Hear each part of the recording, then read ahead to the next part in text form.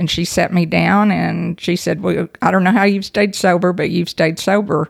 But what we're going to do is we're going to put those traditions, we're going to take them off the wall and we're going to put them in your life.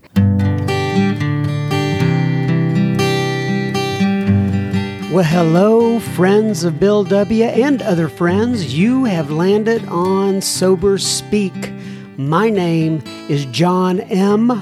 I am an alcoholic, and we are glad you are all here, especially newcomers. Newcomers, that is, both to recovery as a whole and newcomers to this podcast. Sober Speak is a podcast about recovery centered around the 12 steps of Alcoholics Anonymous. My job here on Sober Speak is simple. My job is to provide a platform to the amazing stories of recovery all around us. Consider Sober Speak, if you will, your meeting between meetings. Please remember, we do not speak for AA or any 12-step community. We represent only ourselves. We are here to share our experience, strength, and hope with those who wish to come along for the ride. Take what you want and leave the rest at the curb for the trash man to pick up. Welcome from Studio A deep in the heart of Texas.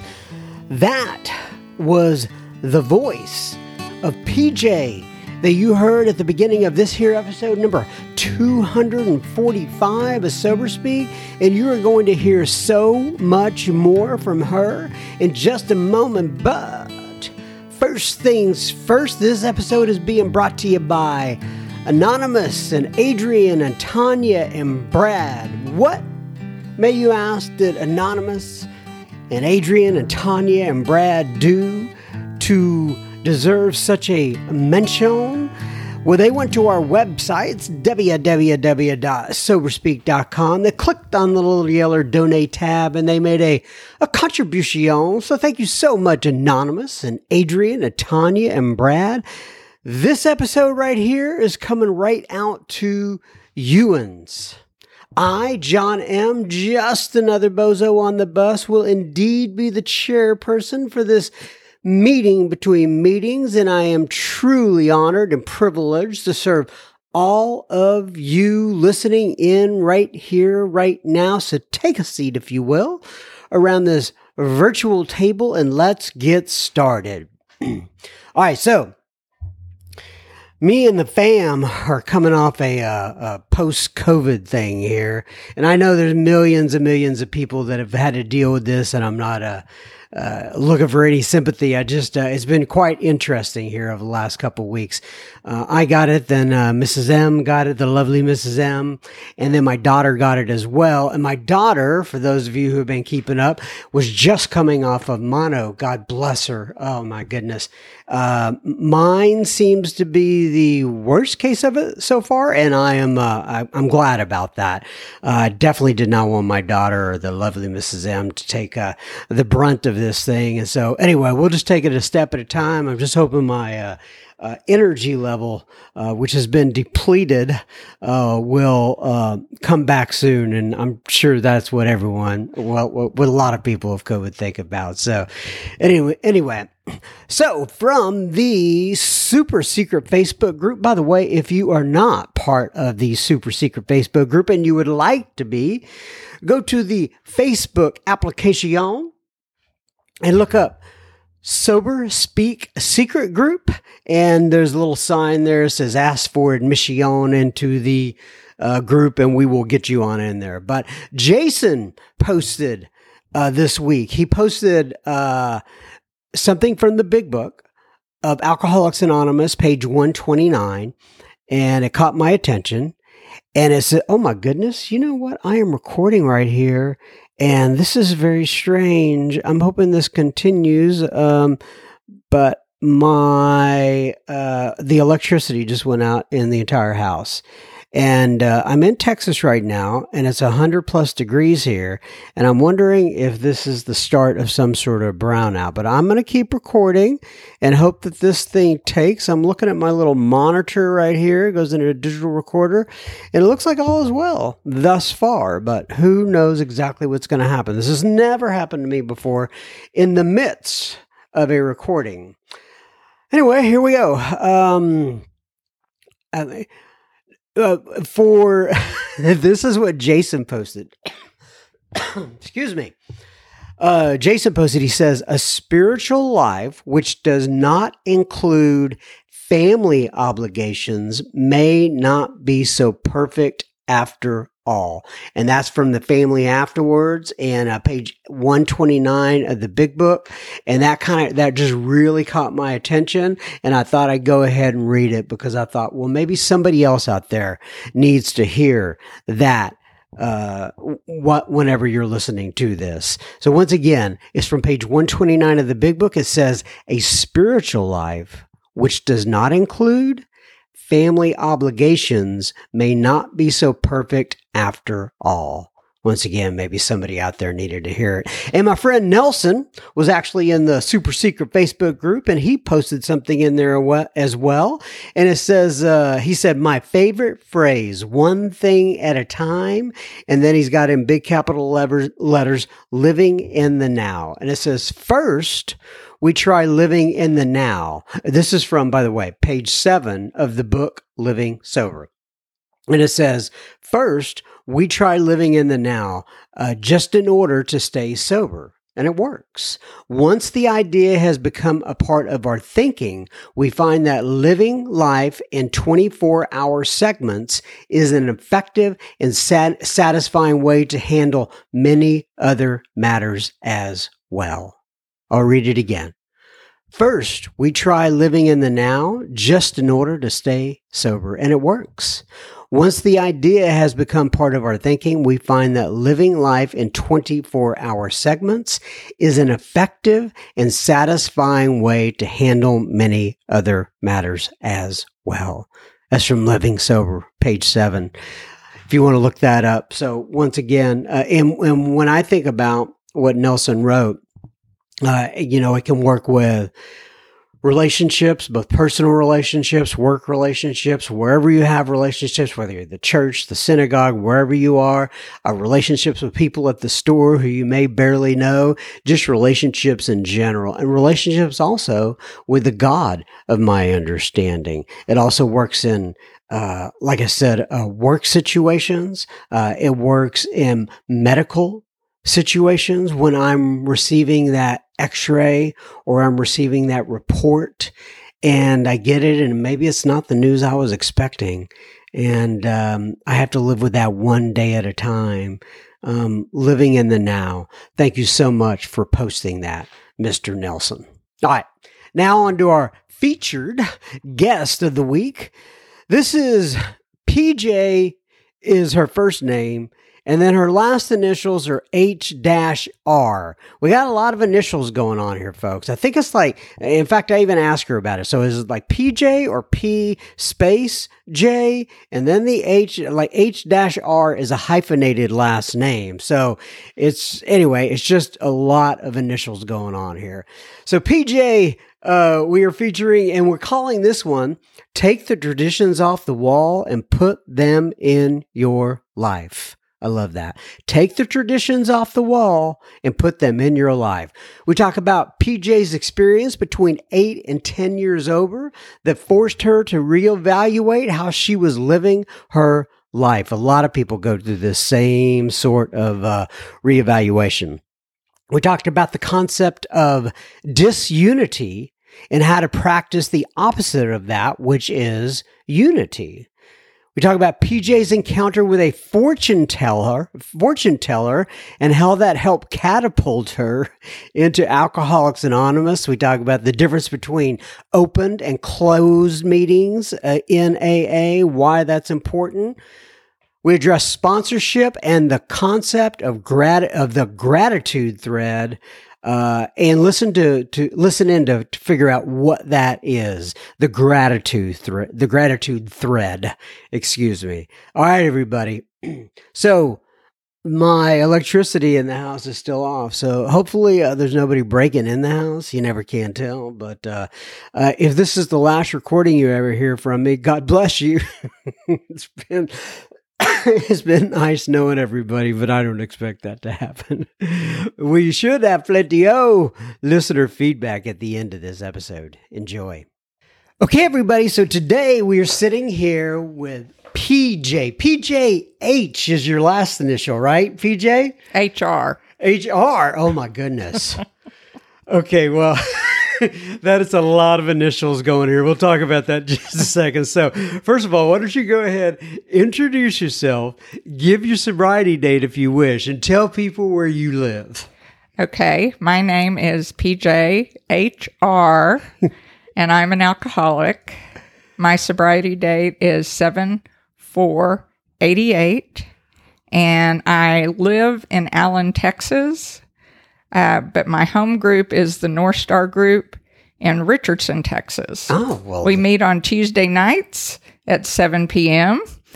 at the Canyon Creek Presbyterian Church if anyone has an interest in attending. So say that again, where you meet again? At the Canyon Creek Presbyterian Church in Richardson. All right. Well, if anybody's in the area and you want to pop on by and meet PJ, which I'm sure you'll want to, just go on by and tell her you heard her on the pod.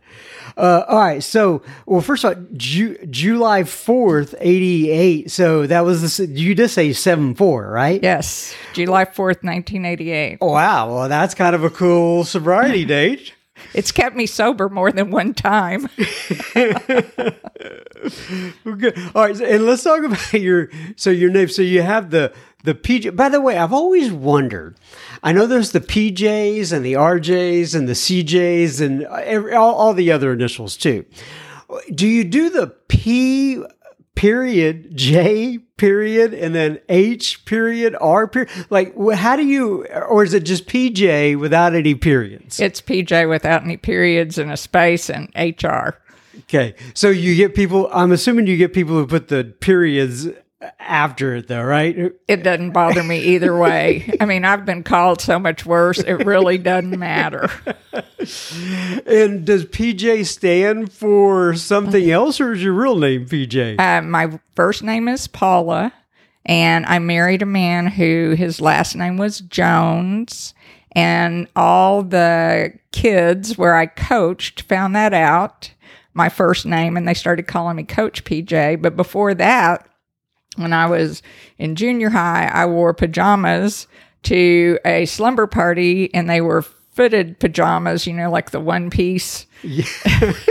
And so I got the nickname there first. God. So it just keeps coming back around. So I gave up. So are we still married to Mr. Jones? No, we're not. We lost him in alcoholism. Okay, well, at least his name kind of sort of lives on. Yeah, it does. Well, my friends say when I was drinking, it stood for Paula Jezebel. So, yikes. Okay, so you live in Allen, and you're sober on July 4th, 88. So, and also, this is the other thing I wanted to talk about real quick.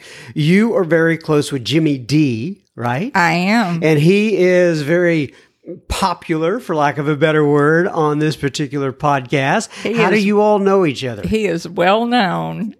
We used to actually go to the same group, the Big Book group in Dallas, Texas. I was going through a particularly difficult time, and my sponsor sentenced me there. And Jimmy must have been really pretty young in sobriety, but we just hit it off. And he was going to the area assemblies, and I was a GSR at my group, and I was going to the area assemblies, and I would bum cigarettes from him. I hate to say that, but I'd quit smoking, but I'd bum from him when I saw him. And we just became very, very close. And then his grandmother and my mother were kind of going through the same health issues at the same time as they were making their transition. And so I think that even brought us closer than we ever would have been. So, and yeah, he's my brother from another mother. I don't know what else to say. Every time I think of Jimmy, when he's either sitting here with me and I'm asking him some questions, or even off mic, or whenever we're having conversations, he always does that thing where he pauses, and he crosses his arms, and nobody can see what I'm doing right now, but PJ's laughing. She knows exactly what I'm talking about. Kind of puts his fingers on his chin, and he thinks, and it's really, it's so classic Jimmy D. I love it. He's a great guy. All right, so, so we were talking a little off mic before we started recording here, and this is just something I want to dive into right off the bat. You mentioned that the traditions saved your life, and literally, you mean that as not being metaphorical. So, why don't you talk about that and what you mean by the traditions saved your life? Well, what ended up happening for me was 8 to 10 years of sobriety. Was probably the darkest time I have ever had in my sobriety. My ex-husband, who had disappeared, showed back up after 7 years and wanted my kids. My oldest son was in treatment for lymphoma. I had remarried, and we were the perfect AA couple. We fought all the way to the meeting. We went to the meeting and acted like we were the perfect AA couple, and then fought all the way home. And so that ended up dissolving in a very spectacular kind of way. And I called my sponsor and asked her if I could stay with her, and she was drunk. Oh, wow. And then I ended up living in my car with my kids, and finally asked my father for the money so I could get back in the house and get a divorce. And then my dad fell and broke his hip and died. Wow. So I had a lot happen. Now, I wish I could tell you that I ran and found another sponsor, but I did not. And so for those 8 to 10 years, you have defects of character that you're carrying around with you, and hopefully they're just a knapsack. But by the time I was 10 years sober, I was carrying a semi-trailer full of defects of character, and the things that had been the worst for me when I was drinking and I had to tell on a fifth step, I ended up doing sober. And so when I met who was the woman who was to become my new sponsor, I kind of didn't know what I was getting into, except that she had sobered up in West Texas. She'd had a spiritual experience in Fort Davis. She didn't have her kids for a period of time when she first got sober, and I was just drawn to that. And so we met a couple of times, and she sat me down and she said, well, I don't know how you've stayed sober, but you've stayed sober. But what we're going to do is we're going to put those traditions, we're going to take them off the wall, and we're going to put them in your life. And I had to look at the traditions in 3 areas. I had to look at the traditions in AA. How was I as an AA member? How was I in my personal relationships? And how was I at work? I had to take those off the walls and start living and finding where was I bringing unity. And the truth of the matter was I was bringing a lot of disunity. Okay, so I missed it. I want to make sure I got this. So you said personal relationships, work, and then what was the third one? AA. AA. Gotcha. So you said you were bringing disunity. I didn't realize it, but I was bringing disunity. What does that mean? What does that mean? What does that look like? Well, I can give you a good example of what disunity looks like. There was a kid who used to come in the meeting that I would go to, and he'd have his headphones on, and he'd sleep through the meeting, and I would get so angry at him. And I was in my Don't Talk to Me. I had a T-shirt that said, what makes you think I'm a people person? And people knew to stay away from me. And, slowly I would talk about him. I would say, why don't you men get him and take him out of the meeting? I was the one who was bringing the disunity, not him. And the funny thing is, we never know when our defects of character are going to help somebody. So I'm sitting in the corner one time, and he comes and sits right by me. And I was going to tell him off after the meeting. I couldn't even say the Lord's Prayer at the end. I was so mad. And as soon as the Lord's Prayer ended, that kid wouldn't let go of my hand. And he looked at me and he says, "You know what? You're the only one in this room I like." And I was like, "What?" Oh, wow. And he said, "Yeah, you don't like people either." So, I was bringing disunity, and God can change anything into something positive. Right. And then at work, I had to look at that as well. And I was a loner. That brings disunity if you're a loner.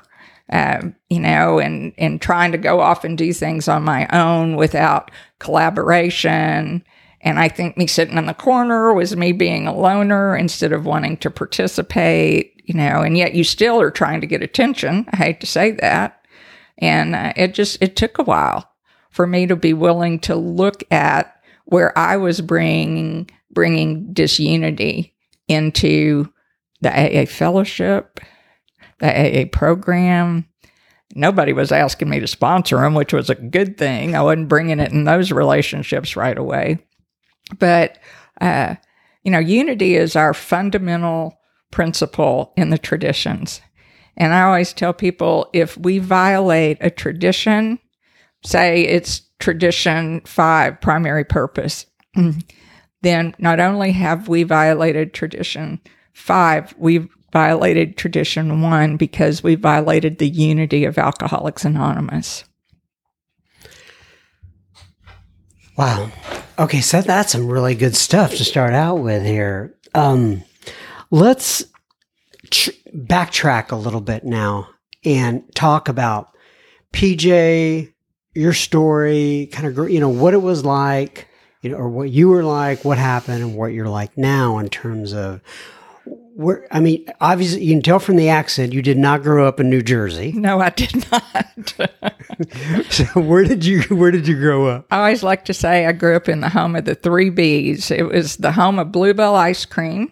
It was the birthplace of Texas, of the Republic of Texas. And when I was growing up, they consumed more beer than any other place in the nation per capita, and that was Brenham, Texas. And then I sobered up out in West Texas. So I've got the worst of both Texas accents. So Brenham, where Bluebell's from, yes, is actually the birthplace of Texas? Is that yes, right? It's in Washington County. And Washington County is where they signed the Declaration of Independence on March 2nd and 18. I don't know the year. But and Texas became a republic at that moment in time. It was its own country. How about that? A little history lesson for everybody here. I'm sure people listening in Estonia or whatever are going, I really don't care, but thanks anyway. All right. So that's where you grew up. Was it a, happy childhood? Or? Things change when you look back. My parents tried so hard to instill good values and morals. There were 4 of us. And I say we're 5 years apart. My oldest sister's 15 years older than me. Then the next one's 10. My brother's 5, and then there's me. The 2 oldest grew up in poverty. My dad was a day laborer, and yet by the time I came along and my brother came along, my dad owned several businesses. And so we had very different lifestyles. Very interesting. Very different. And the 2 oldest grew up and, one became a PhD at UTD teaching creative writing. The other one owned a business, and my brother and I ended up in Alcoholics Anonymous. Well, that's interesting. You would think that the ones who grew up without anything would have more of a struggle, but they, from a societal perspective, yes, at least kind of excelled. Very interesting. Yes. We should have some sort of psychologist or whatever come analyze your family. Oh, please, no. As my oldest sister used to say, we're lucky we grew up as normal as we did. Yeah. So. Okay, so how about the brothers and sisters? Talk to me about that journey throughout, both before you were sober and afterwards. I'm always curious about that kind of stuff. My brother and I, of course, were, drinking buddies from the time that he found out I was drinking. I grew up in a family that was very, very religious, and my oldest sister, I don't And have. Just real quick, do you consider that positive, negative, kind of a neutral? I think that they were doing the very best that they could to instill values in me and my perspective, because my two older sisters grew up in the same religion, and their perspective is nothing like my perspective was. What are the differences? I grew up, of course, I was doing things that I could go to hell for, but I grew up thinking I'm going to hell, and they seemed to get the grace that I just never heard until I got to Alcoholics Anonymous. Wow. And did you, after you got sober, did you return to your roots? Actually, I did for not exactly to that religion, but I have off and on gone back to different religions and philosophies. I am not an active churchgoer, but I understand that, there are people that get spirituality all kinds of ways. I used to have a saying that I put on my refrigerator, and it to remind myself, it would say, "There is but one truth. The sages speak of it by many names." Mm-hmm. Yeah. So when you came to AA, and people said this is about, coming to, God of your understanding and all that, was that did you think good, or were you horrified? Horrible. Okay, you weren't real happy. Horrible. It's like, in fact, I was extremely rebellious and would start letting people know what I thought about what they were saying about a higher power. And, actually, I just was to talk about disunity. I was very, very disruptive, to the point that they ended up having a group conscience about my behavior. Wow. And thank goodness my sponsor had attended and told them that, the only requirement for membership is a desire to stop drinking. But I had to get there and sit in my car till somebody came out and got me. Then I went in, two people sat beside me. Well, wait a sec. Why were you sitting in your car? Because I was so disruptive that's what they decided. You're going to sit in your car. We'll come get you. We'll escort you in. You can sit in the meeting. If you act up, we're escorting you out. If you don't act up, then after the meeting, we'll be happy to walk you back to your car. Wow. And I did that for 30 days, but I didn't go every day. I only went 4 times because I was really going to punish them. So what were you doing in the meetings? Was it like verbal? Was it physical? Yes. It was verbal. And I got up one time, and I didn't mean to. We met in a church, but there was a lamp, and I hit it and knocked it off and broke it. And I was just terrible. And I had a man for a sponsor, which I don't recommend, but it worked fine because he had a black belt Al-Anon wife.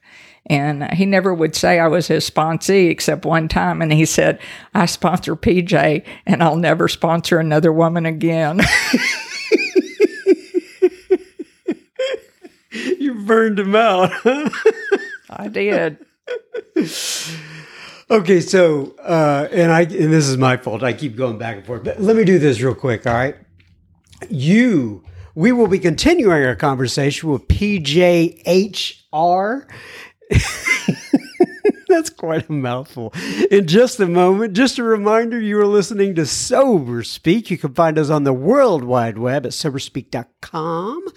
There you will find approximately another, 245 or so other episodes you can listen to for free. You can also find the donate button on our website, which you can use if and only if the Spirit moves you to do such. Please keep in mind this is a podcast funded by you, the listener. All right, so let me go back to the piece where we talked a little bit about your upbringing, childhood, where you were.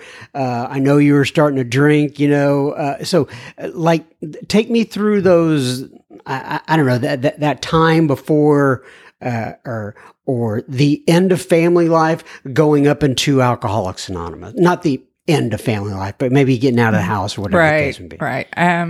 So I ended up going out to West Texas to college because my parents wanted me to go to a Christian university, and I kept leaving because I kept getting in trouble. And so I was actually at A&M, and I met my future husband, Mr. Jones, and he ended up, because he was in the oil industry, we moved to a place called Brownfield, Texas. It was a brown field of dirt. 35 miles southwest of Lubbock, and I hated it. I'd grown up in the land of milk and honey, and but I was already drinking, terribly before that. But I was a teacher and a coach, and I always thought I was the life of the party, when I drank, and I loved to drink. And I tell people today, if I could get by without the consequences, I have no doubt I'd still be drinking today. Amen, sister. Donate my body to science, put that brain in the alcohol, and it's going to go glub, glub, glub. But anyway, I ended up, what basically happened, and I can say it the lighthearted way or the unlighthearted way, so I think I'll do both. So I ended up getting pregnant. I have 2 boys, and I ended up getting pregnant for a 3rd time. And I lost that baby girl. I know medically it was not all from my drinking, but the guilt was so heavy that I thought it did. So that was in July of 1987. I didn't come in till July of 1988. So, there were those of us that take the elevator all the way down to the basement, and then we get a pickaxe because we got to dig deeper. Yeah. And that's kind of drunk I was. And so I ended up, my ex and I separated. I lost my 2 kids to him because of my behavior. I say I lost. I really gave them away.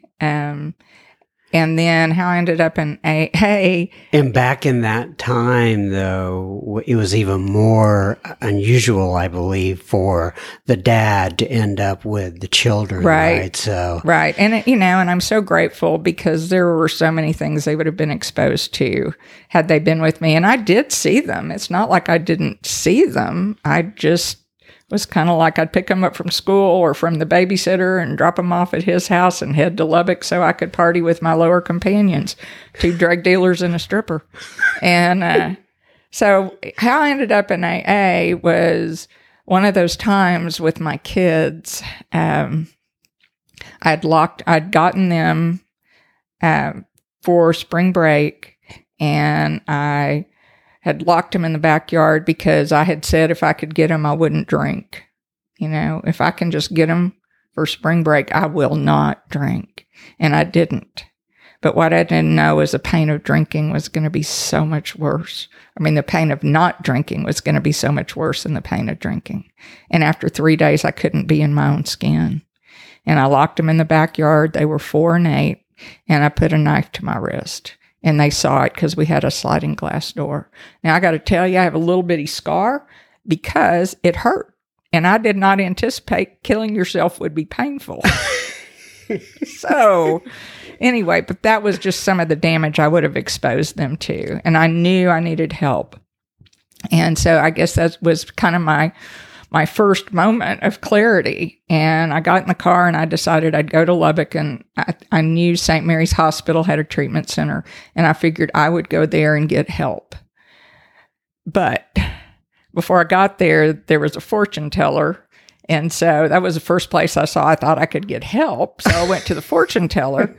And she read my palm, and she told me 3 things. I don't remember what 2 of them were, but one was I needed to go to a meeting of Alcoholics Anonymous. Whoa, fortune teller? Fortune teller.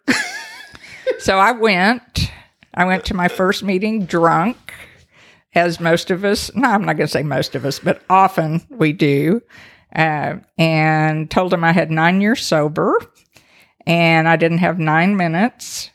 And after the meeting, I introduced myself as chemically dependent. And after the meeting, the only other woman in the room came up to me. She was chairing the meeting, and she said, "Honey, do you think you have a problem with drinking?" And I answered as honestly as I could, which is, "I don't know." And she said, "Well, this is a closed meeting of Alcoholics Anonymous. I suggest you go to open beginner meetings or open speaker meetings and learn. And if you find out you have what we have, please come back." Okay, so PJ, real quick, I want people to know here that you have a lot of people listening. We get new people listening all the time, right? And they may not understand that. So will you just kind of briefly walk through the open and closed meetings and what they are and why that lady was saying that? Sure, absolutely. The closed meetings are for alcoholics only, or people who have who think they have a drinking problem. Maybe they're not ready to say they're alcoholic, but they know they have a drinking problem. And the reason is because we have a common bond in that situation, in that closed meeting. We all have a common problem and a common solution. The meeting that I used to go to out in West Texas, out in Lubbock, this is a pretty good example of an open meeting and sometimes what can happen. An open meeting should be more AA to me than any other of our meetings, because we invite people in who are not members of Alcoholics Anonymous. And it's how we kind of showcase who we are. And what happened to a meeting that I used to go to, it was an open meeting, and I didn't go to it for several years because I moved, and I went back, and 7 people spoke before one of them identified as an alcoholic. And you didn't have that camaraderie, and you didn't have that common problem. And it wasn't long after that group ended up closing because they had too many things going on instead of focusing on our common problem and our common solution. And so, and I get that. Right. And I'm a little bit more laxed about it right now than I was when I first got sober. And what I mean by that is, so here's what happens a bit nowadays. You have somebody come into a meeting and they have brought their, quote, support person with them. Those people have no idea what the difference between an open and closed meeting is, right? They're just they're getting sober. Nobody wants to make a big deal of it. And then, so I'm kind of putting you on the spot here, but when you run across that, how do you navigate something like that? How I personally navigate it in a meeting is that in a group that I used to go to, what we would do is if someone showed up and they didn't identify as an alcoholic or a problem drinker, or they were the support person, then the chairperson would, just like call you over and say, "Would you take so-and-so and just visit with them for a minute?" And so then I would take them out. If they were not an alcoholic, then I had the opportunity to share with them about Alcoholics Anonymous. There was a white sheet that says what AA is, what it isn't, to share with them about Al-Anon, Families Anonymous, if it was a younger person, where they might be able to get their help. With the person who didn't identify as an alcoholic, I talked to them as well. I mean, what better use of your time than have them sitting in a meeting confused when you can sit one-on-one with someone and share your experience, strength, and hope, and also listen to them. And 9 times out of 10, those people had a drinking problem. And I'd be listening and I'd go, it sounds kind of alcoholic to me. And then, but I don't believe in this get out of the room, or embarrassing someone. Right. That is not what Alcoholics Anonymous is about. That's correct, right? And and I would say it's kind of a case by case scenario, and you have to just use your best judgment, right? Yeah. And sometimes, you let them kind of sit, and I've done this before, is let them sit through, and then afterwards you kind of have that, that talk with them. Listen, I don't want you to have to go through this in the future, depending on which meeting you go to. If it is a closed meeting, it could turn into something, that's uncomfortable for everybody. So here's the difference between the open and, you're just respectful, and you have those conversations. Yes, because that's their introduction to Alcoholics Anonymous. Right. The last thing you want to do is embarrass people at group level. You're absolutely correct. And so that's what happened with me. Of course, I was like the second to the last person to share at that meeting.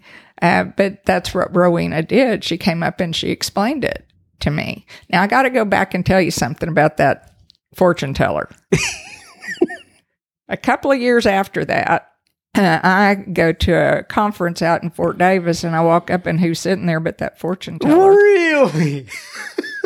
And I said, I remember you. I met you in March of 1988. And she asked me where it was, and I told her, and she just kind of smiled. She said, honey, I was telling everybody to go to Alcoholics Anonymous.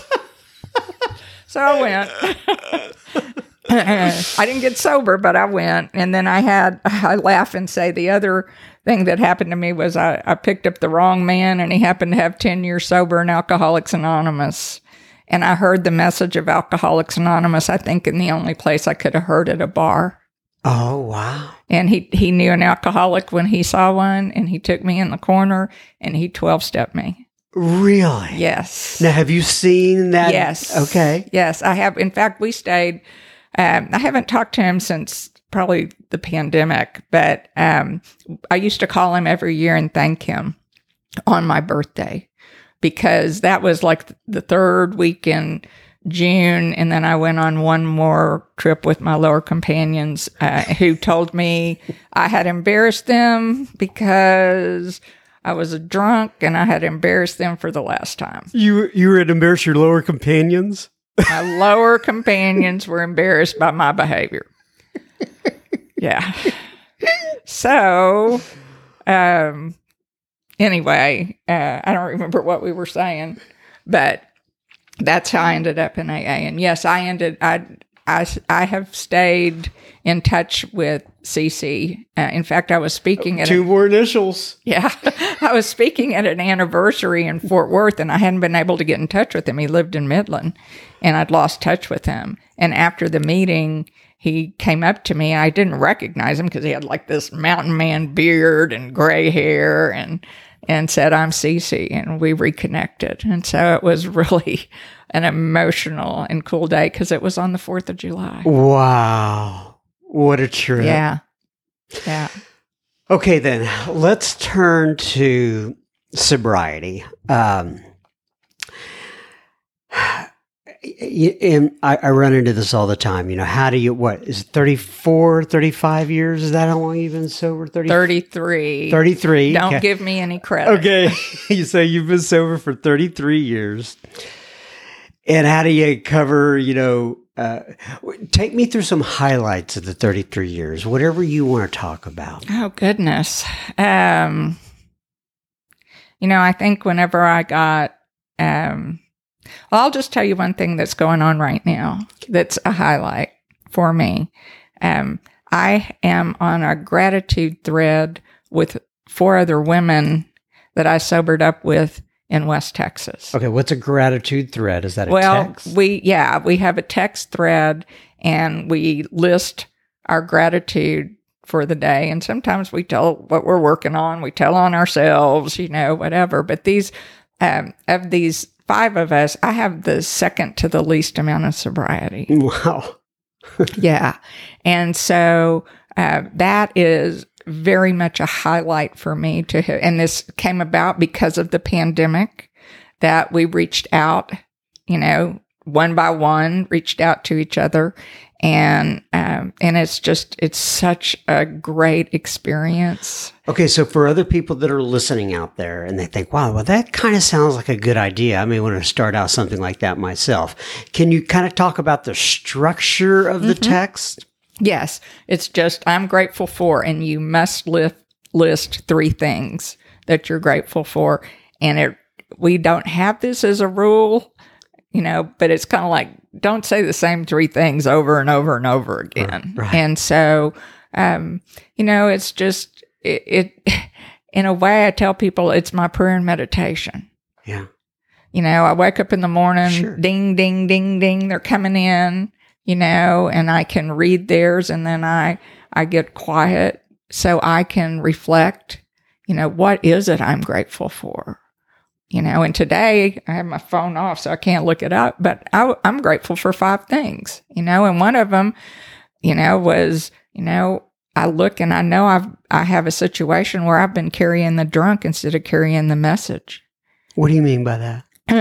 I think sometimes, oh gosh, they probably said it about me. Sometimes we can work with people and we want sobriety for them more than they want it for themselves. Mm. And that's what I mean by carrying the drunk and not carrying the message. And, in our literature, it says, if they don't want it, that's fine, but turn your attention to someone you can help. Right. And so it was a realization that, that's on me. What's happening here is on me. And so I need to take a step back. And if that person wants what I have, then that's fabulous. And I'll be happy to work with them again. But if not, then they need to find someone that that it will work for them. And I need to move on to someone that I can help. Let's talk about sponsorship a little bit. I know you've sponsored quite a few people, and you've been sponsored. Just give me your general thoughts and ideas on sponsorship. I think sponsorship is almost a sacred relationship. My sponsor is not my friend. She's not my family. I remember asking Naomi one time, are we friends? And she said, oh, honey, no, we're not friends. We're closer than friends. Mm. But she wasn't there to pat me on the back and tell me what a good job I was doing. She was there to help me correct my defects and my behavior. In fact, we did a thing called behaviors, principles, and values that I had to look at what was acceptable to me and what was unacceptable in 10 areas of my life. It wasn't her values or principles or behaviors. It was mine. And, that was very eye-opening for me. Okay, so let's talk. What I'm envisioning out there right now is people listening to this and they go, well, that sounds like an interesting kind of exercise, if you will.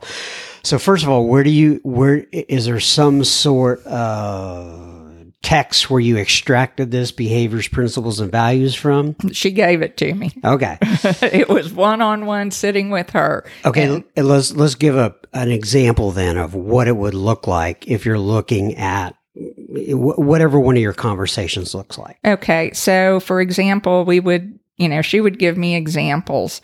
And one of the areas was personal. It was any and everything I could do with me as a person. So, was it acceptable to have green hair? Not acceptable to have green hair. Well, at that time, it wasn't acceptable to have green hair, but it was acceptable because I was a whole lot younger to mow in my bikini.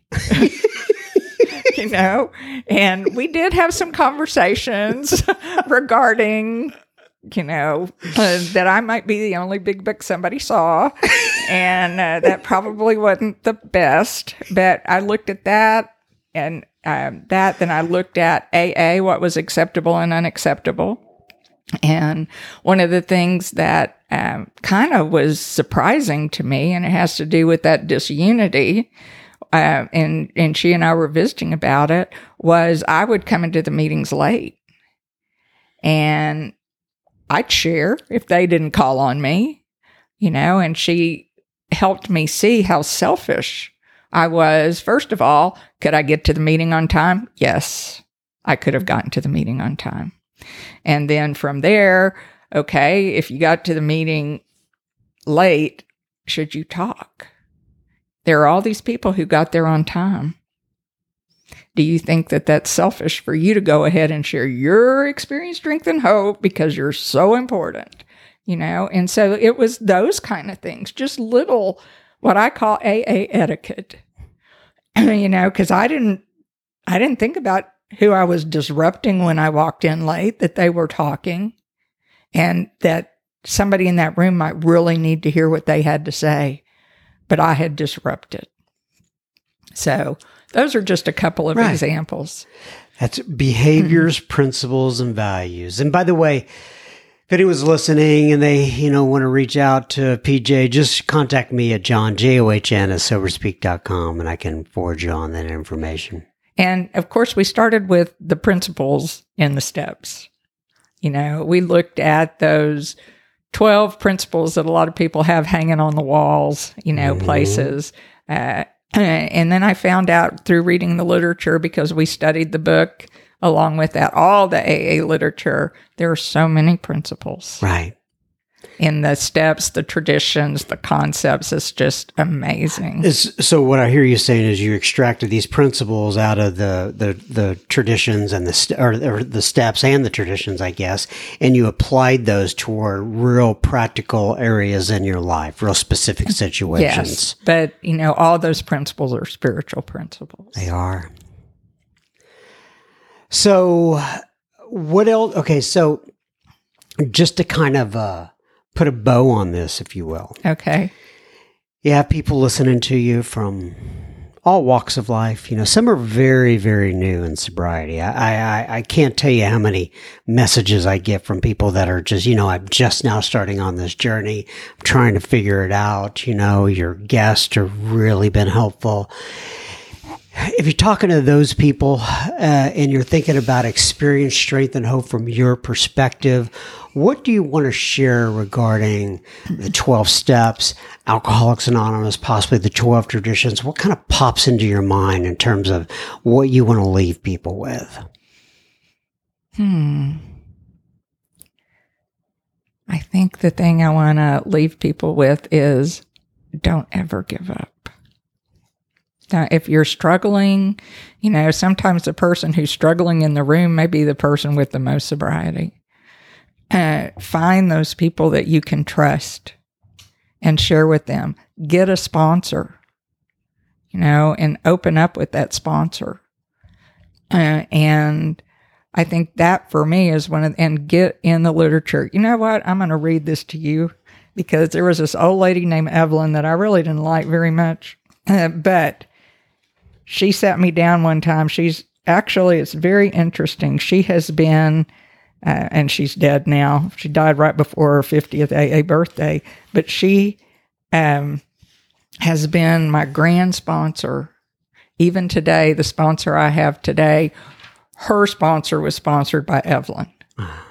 And so basically what Evelyn said, and my book is so old I can't even read my writing, but the first thing she said was, get a sponsor.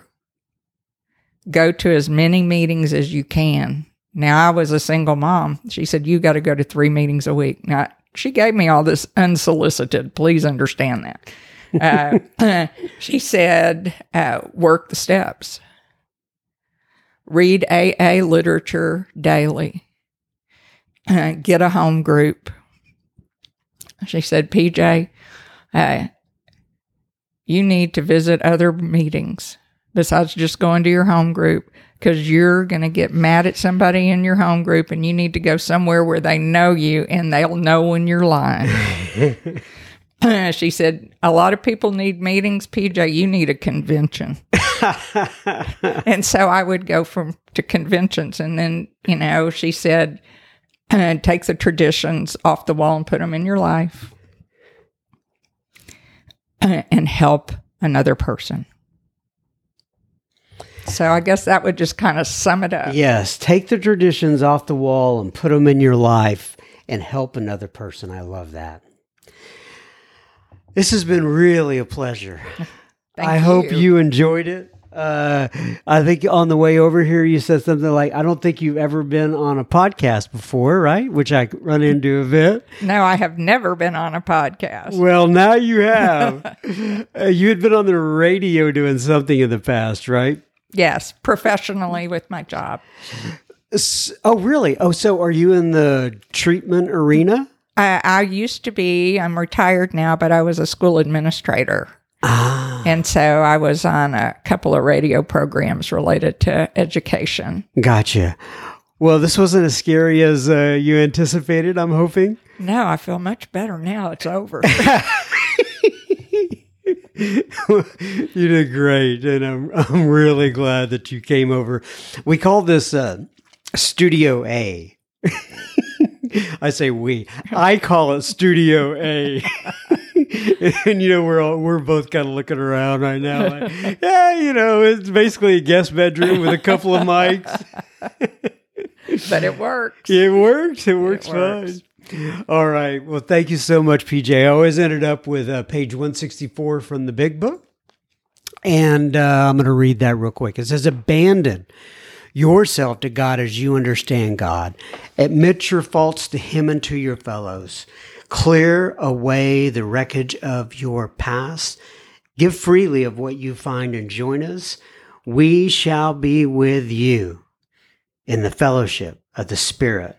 And you will surely meet some of us, like me and PJ, as you trudge the road of happy destiny. May God bless you and keep you until then. By the way, PJ, now, I asked you when you came over, I asked people this because I want to see if they have a general idea of where I'm going. But I'm like, have you ever listened to any of the episodes? PJ's like, no, I've never listened. So now you'll have to listen to this one, though. Okay? Oh, no, I don't listen to myself. All right, PJ. Well, thank you. So, PJH.R, right? PJH/ if you want to look at it. H/R. Okay, when we stop recording here, I'll ask you why there's a slash. I got a new man. Oh! Well, he's not new. He's 20 years in the making. I mean, we've been together 20 years, but... He's 20 years in the making. We're still evolving. Okay, so H must have been your maiden name. Uh-huh. Oh, and then the slash, and then the R is the new man. That's right. Gotcha. Okay, now the mystery is solved. All right, thanks, PJ. Have a good one. Thank you. Isn't PJ something else? She is absolutely fantastic. I love spending time with her. Remember now, we don't want you sharing your gossip, but we would love you sharing this episode with another friend or family member. It may be just what they need today.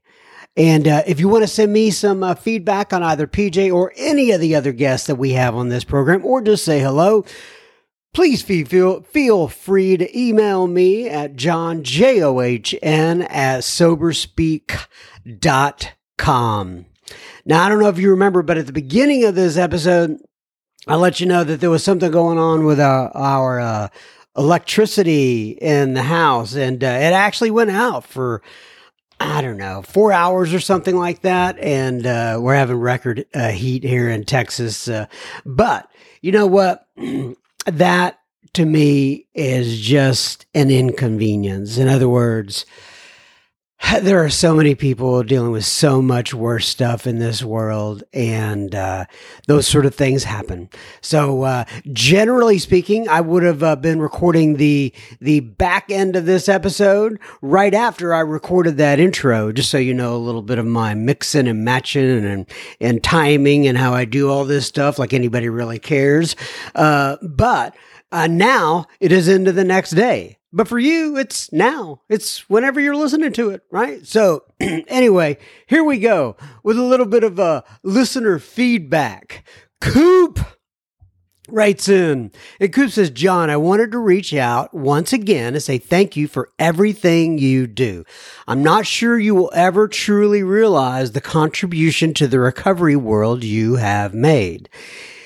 If I continue to do what those before me have suggested, I will have 12 years tomorrow. Yeehaw, Coop. That is fantastic. 12 years. Congratulations, my friend. 12 years, 12 steps, 12 traditions, 12 concepts, and 12 years for Mr. Coop. Anyway, he says, finding your podcast early this year was the catalyst that blew my sobriety up.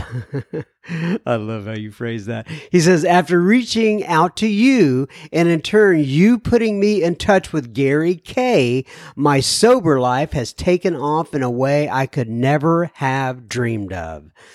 the people I have met through him, then have opened my eyes to the things that I didn't know that I didn't know. Oh, that's great. I have been truly rocketed into the fourth dimension. You, my friend John M., were the launching pad for the rocket that Gary has been piloting and helping me navigate. Oh, that's cool. I have been blessed to meet some of these people in person and hope to meet more of them. And maybe one day I'll get to meet you as well. I love you, my friend, and I hope and I owe you a debt that cannot ever be fully repaid. Thank you again, Coop. Well, Coop, love back at you, my friend. And I'm that's why we do this thing, right? For community building and for helping people along in their walk and kind of taking the edge off their day. I don't talk about politics or anything like that. Anyway, and I'm just so glad that you were able to get hooked up with Gary K and that you all have bonded and formed a relationship. That is fantastic. Hannah direct messages on the Insta. And she says, John, thanks for all you do for the sober community around the world. I am from Northern Michigan and I listen to your podcast often. Well, hello, Hannah up there in Northern Michigan. I'm glad you're listening to us and I'm glad you enable us or let us be part of your journey. I appreciate it. Anicia writes in and she says, hey, John, it's been a long time between emails. Yes, Anicia, I remember you. She says, I've been meaning to send you a message since the last Jimmy D episode and I just got distracted by life. Anywho, she says, it was good to hear Jimmy D and Matthew M again and all your guests since. Great examples of God and the program and how they work in their lives. The shares are always heart lifters. Oh, gotta like that. Hot lifters. I know you're from Australia. Anyway, she says, I can feel the humility, joy, and spirit in their voices. Always a treat. And I know you sometimes like to know where we're at and what we're doing. Yes, when Sober Speak reaches us. Well, my favorite thing to do is be on the garden on Sundays. I love being outside in the sunshine, digging the weeds, mowing the lawn, planting. It's a perfect way to be present with God, nature, and y'all. I know she's putting that y'all in there for us Texans, because my guess is she does not use y'all on a consistent basis there in Australia. And then she puts a big heart emoji and a big prayer hand emojis. And then she says, I'd like to ask a wee fave of Joe Muck.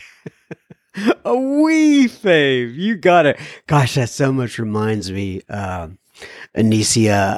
I've mentioned on this podcast before that my mom was from Scotland and I grew up with her and my grandmother who was from Scotland and my aunt who's from Scotland. And, they just used to use words like that all the time. A wee fave of Joe Muck. She said, Anicia says, he mentioned in his talk a sweet friend Nancy had given him some Bob White and Chuck Chamberlain recordings. I'm very interested in those, as Bob W. was my husband, or was the husband of Marcy W., both of whom were beacons of recovery in AA and Al-Anon in Texas.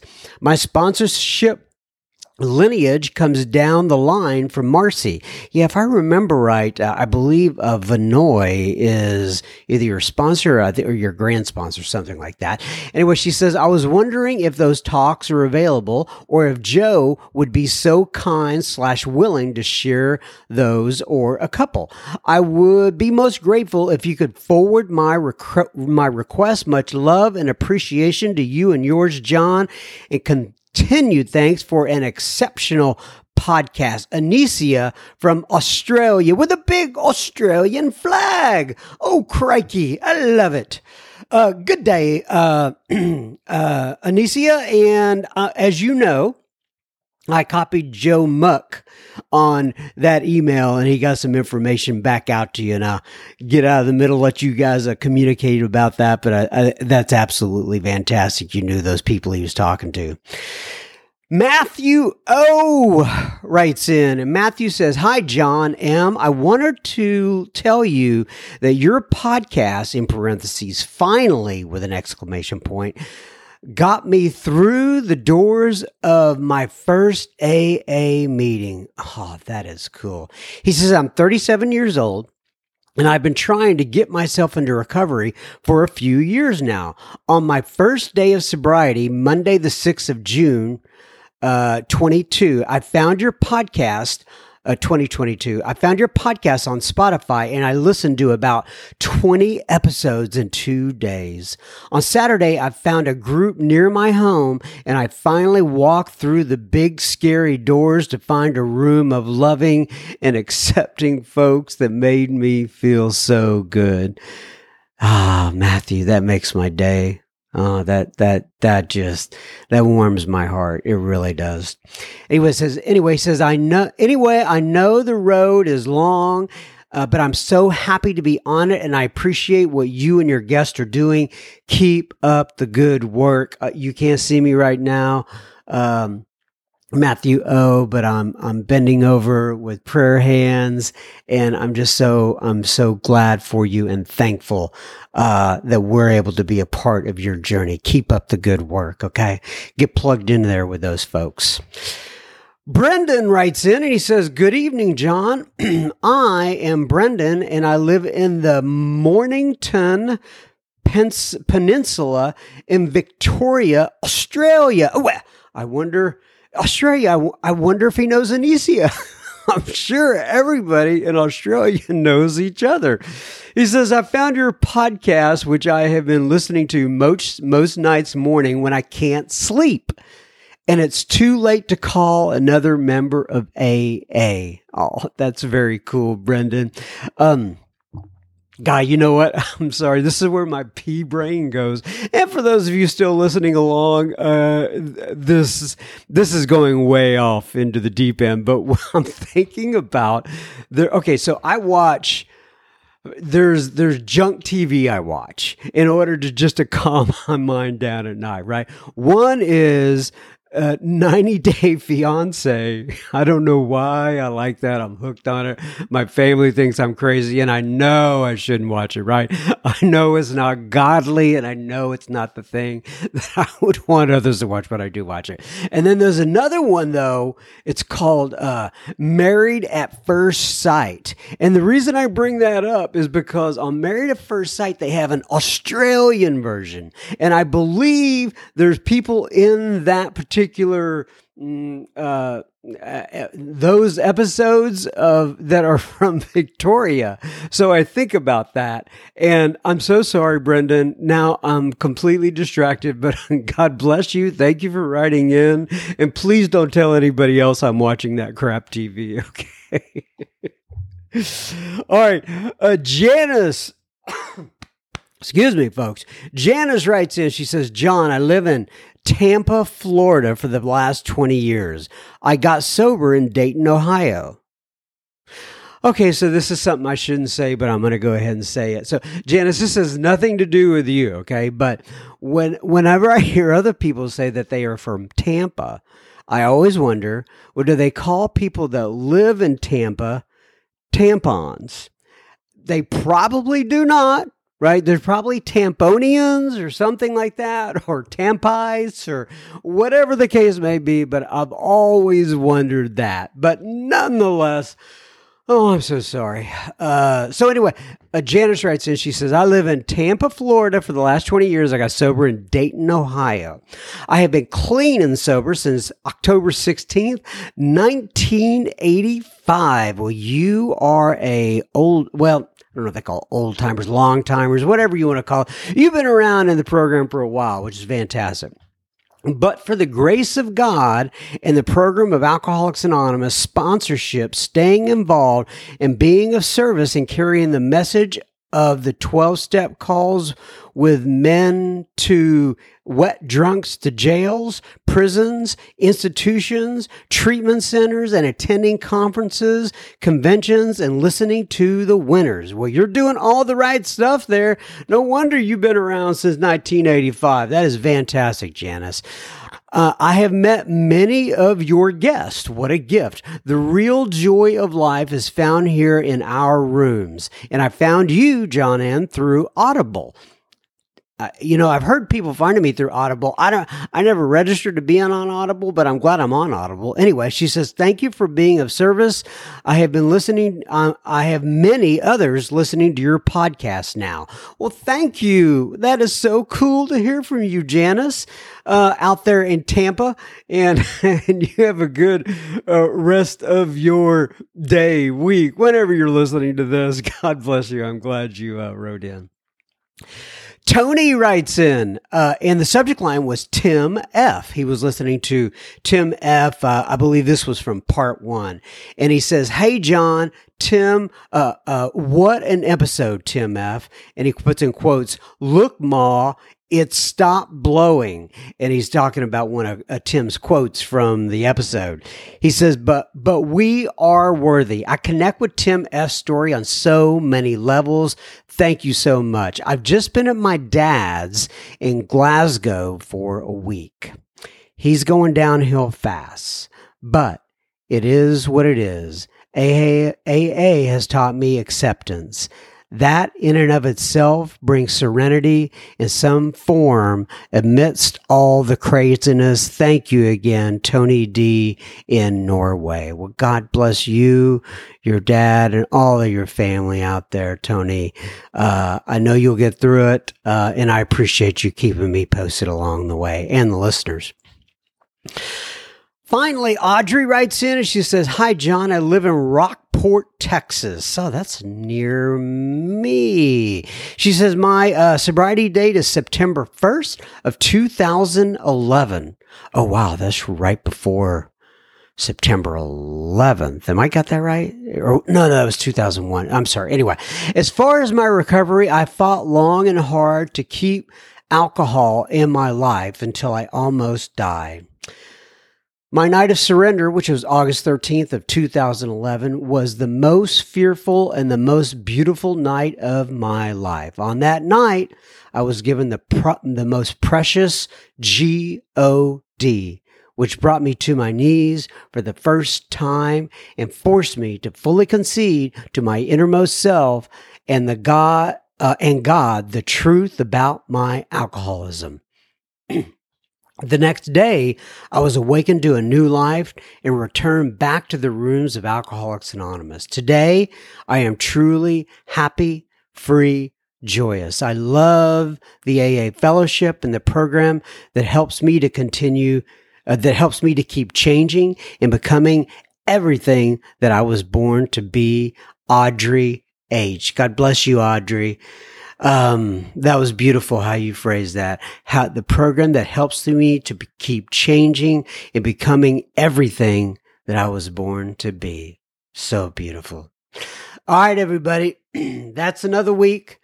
Hopefully I'll be back next week. As everybody knows, I take this 1 week at a time.